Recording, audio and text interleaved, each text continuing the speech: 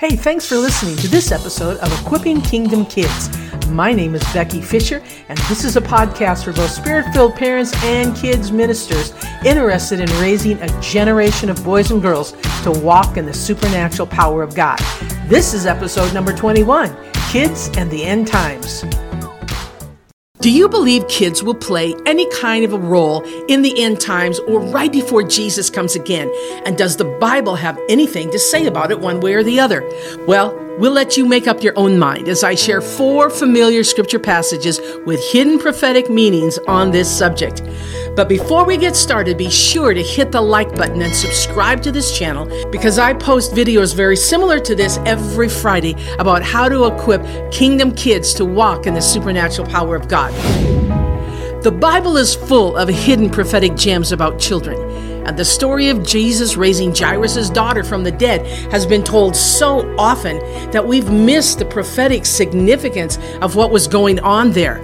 So scripture number 1, with the hidden prophetic meaning, let's quickly recap. We know that Jairus' daughter had been sick and her dad went to get Jesus to pray for her. But before they arrived, she died. But when Jesus got there, he said, well, she's not dead, she's just sleeping. Well, everybody laughed hysterically, thinking he was a nut.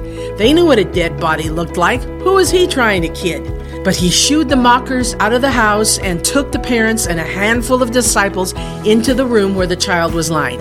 And he took her by the hand and said, "Little girl, rise up."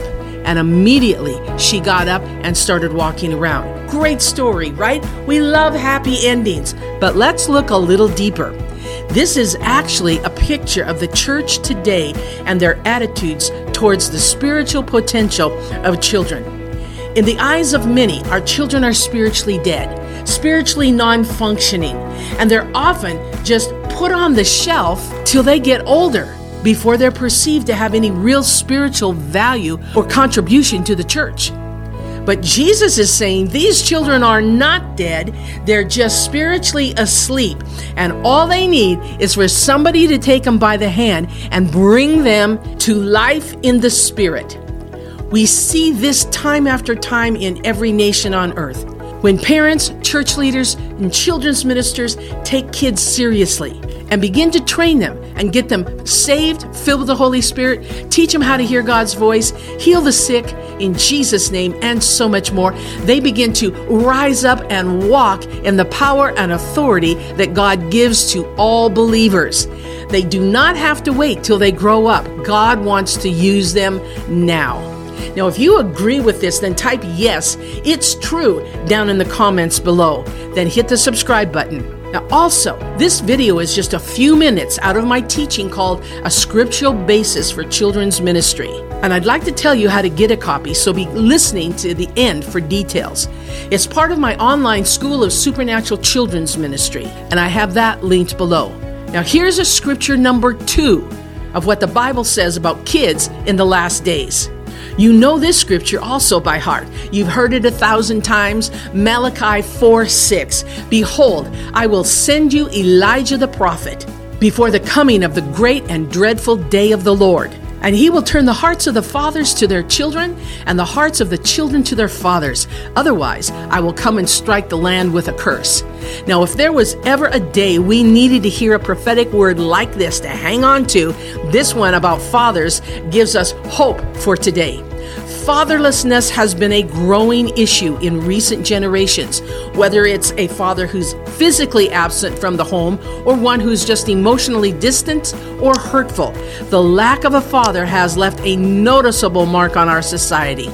The U.S. has the world's highest rate of children living in single-parent households, and the vast majority of them are without a father. The UK is next in line, then Russia, then Kenya, then Brazil, and Uganda. It's a worldwide issue. In the USA, over half of the Native American families are single-parent homes. 65% of African American families are in single-parent homes, and 40% of Hispanic and Latino families have only one parent in the home, and 40% of mixed races have absentee fathers. Now, I could spend an hour just reading off documented data of devastating effects of fatherlessness on our children and ultimately the culture. But that's not our purpose right now. The thing to be pointed out is that God sees this and it matters to Him. And in the last days, He has promised to turn the hearts of the fathers to the children and the hearts of the children to the fathers. Now, check this out. Some recent studies say that as many as 90% of millennial and Generation X dads say that their parenting is the greatest joy in their life. At no other time in history have dads been as passionate and committed to the rearing of their young children as they are right now. But apparently, this is just in families where the dad is actually present and active. But that's still a good sign. So, is this a part of the prophetic sign of Malachi 4:6 coming to pass? I hope so, even if it's on a small scale. But we need many more of these kinds of fathers if the previous statistics I quoted are really true. Scripture number 3. You know this one too, and most of us love to quote it. It's Joel 2:28 and repeat it again in Acts 2:17. It says, I will pour out my spirit upon all flesh, and your sons and your daughters will prophesy. My entire life, I grew up hearing this verse, and I knew that when the day came that I heard children prophesying, that Jesus had one foot in the door. Now, I can show you historical documentation that children have actually been prophesying since the first century Christian church. But we've only begun learning about it in the past few years because basically no one was really paying attention. However, today it's increasingly normal. I've had reports of hundreds of children in our ministry all over the world that have received very accurate words of knowledge, words of wisdom, and prophetic words over the years. And so have many other children's ministries very similar to ours. It's happening in increasing numbers. So if this is a sign of the end times, then we are getting close to the second coming of Jesus. Are you training your children to hear God's voice? If so, then type yes I am in the comments below and give me a thumbs up. Hit the like button. Scripture number 4, and I have to say this might be my favorite one of all. It is also a familiar story of Jesus' triumphal entry into Jerusalem riding on an untamed donkey colt. But wait till I tell you the prophetic implications of this that you've probably never heard before. You'll remember that Jesus and his disciples were preparing for Passover, and he told them to go look for a colt on whom no man had ever ridden. He gave a word of knowledge that someone would challenge them, what are you doing with the colt? And they were to answer, the master has need of them, when the disciples brought the colt to Jesus. Then they threw their coats on the back of the colt. Jesus got on it and rode it through the streets of Jerusalem. Now let's analyze this for a minute. I grew up in an area where there were lots of horses, mostly used on ranches to herd cattle. And what little I knew about horses is that if you take them to the livestock ring to be sold, the most valuable horses are those who are trained to run the livestock or to ride in rodeos, or if they have a valuable pedigree and are old enough to be broken and ridden. But in general, if you take an average little colt or a pony that's just been weaned, unless it has a super impressive pedigree, it has little marketable value. Jesus was saying, bring me a colt that has no value in the eyes of the world, one that nobody else wants, and bring that one to me, because the master has need of him. Now we can say that the little colt symbolized the children of today.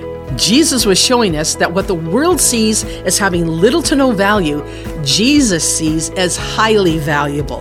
He is still saying today, I need the kids in my end time army. They are important to the plan of God.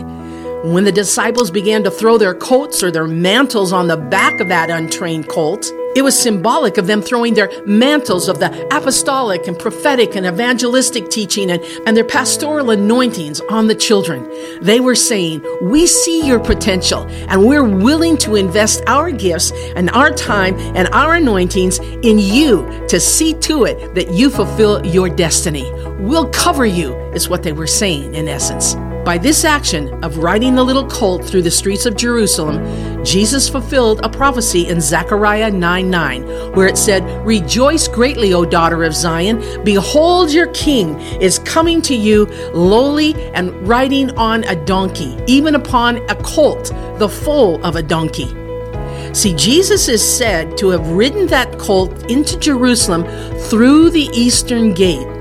And according to Jewish tradition, they believe that when their anointed one, or their Messiah, returns, it will again be through the eastern gate. So, this was a prophetic picture, not only of Zechariah's prophecy that was fulfilled, but also about when Jesus the Messiah will come back again to rule and reign here on earth. Therefore, we can look at this again and see that if we compare the children to that colt, they are going to play a strategic part in the last days and the second coming of Jesus. Let's take our kids seriously in the kingdom of God. Now, I mentioned that what I just shared is a part of a larger teaching in my School of Supernatural Children's Ministry on what the Bible has to say about children. And if you like this, you'll love the rest of my session. If you're interested in having a copy, type down below in the comments, "I would like a copy," and then, and this is the big then, email me at kidsinministry@yahoo.com and tell me which of these 4 scripture prophecies you liked the best. I will answer your emails because that's the only way I have of getting a hold of you. Thanks so much for listening, and I'll see you next time for Equipping Kingdom Kids.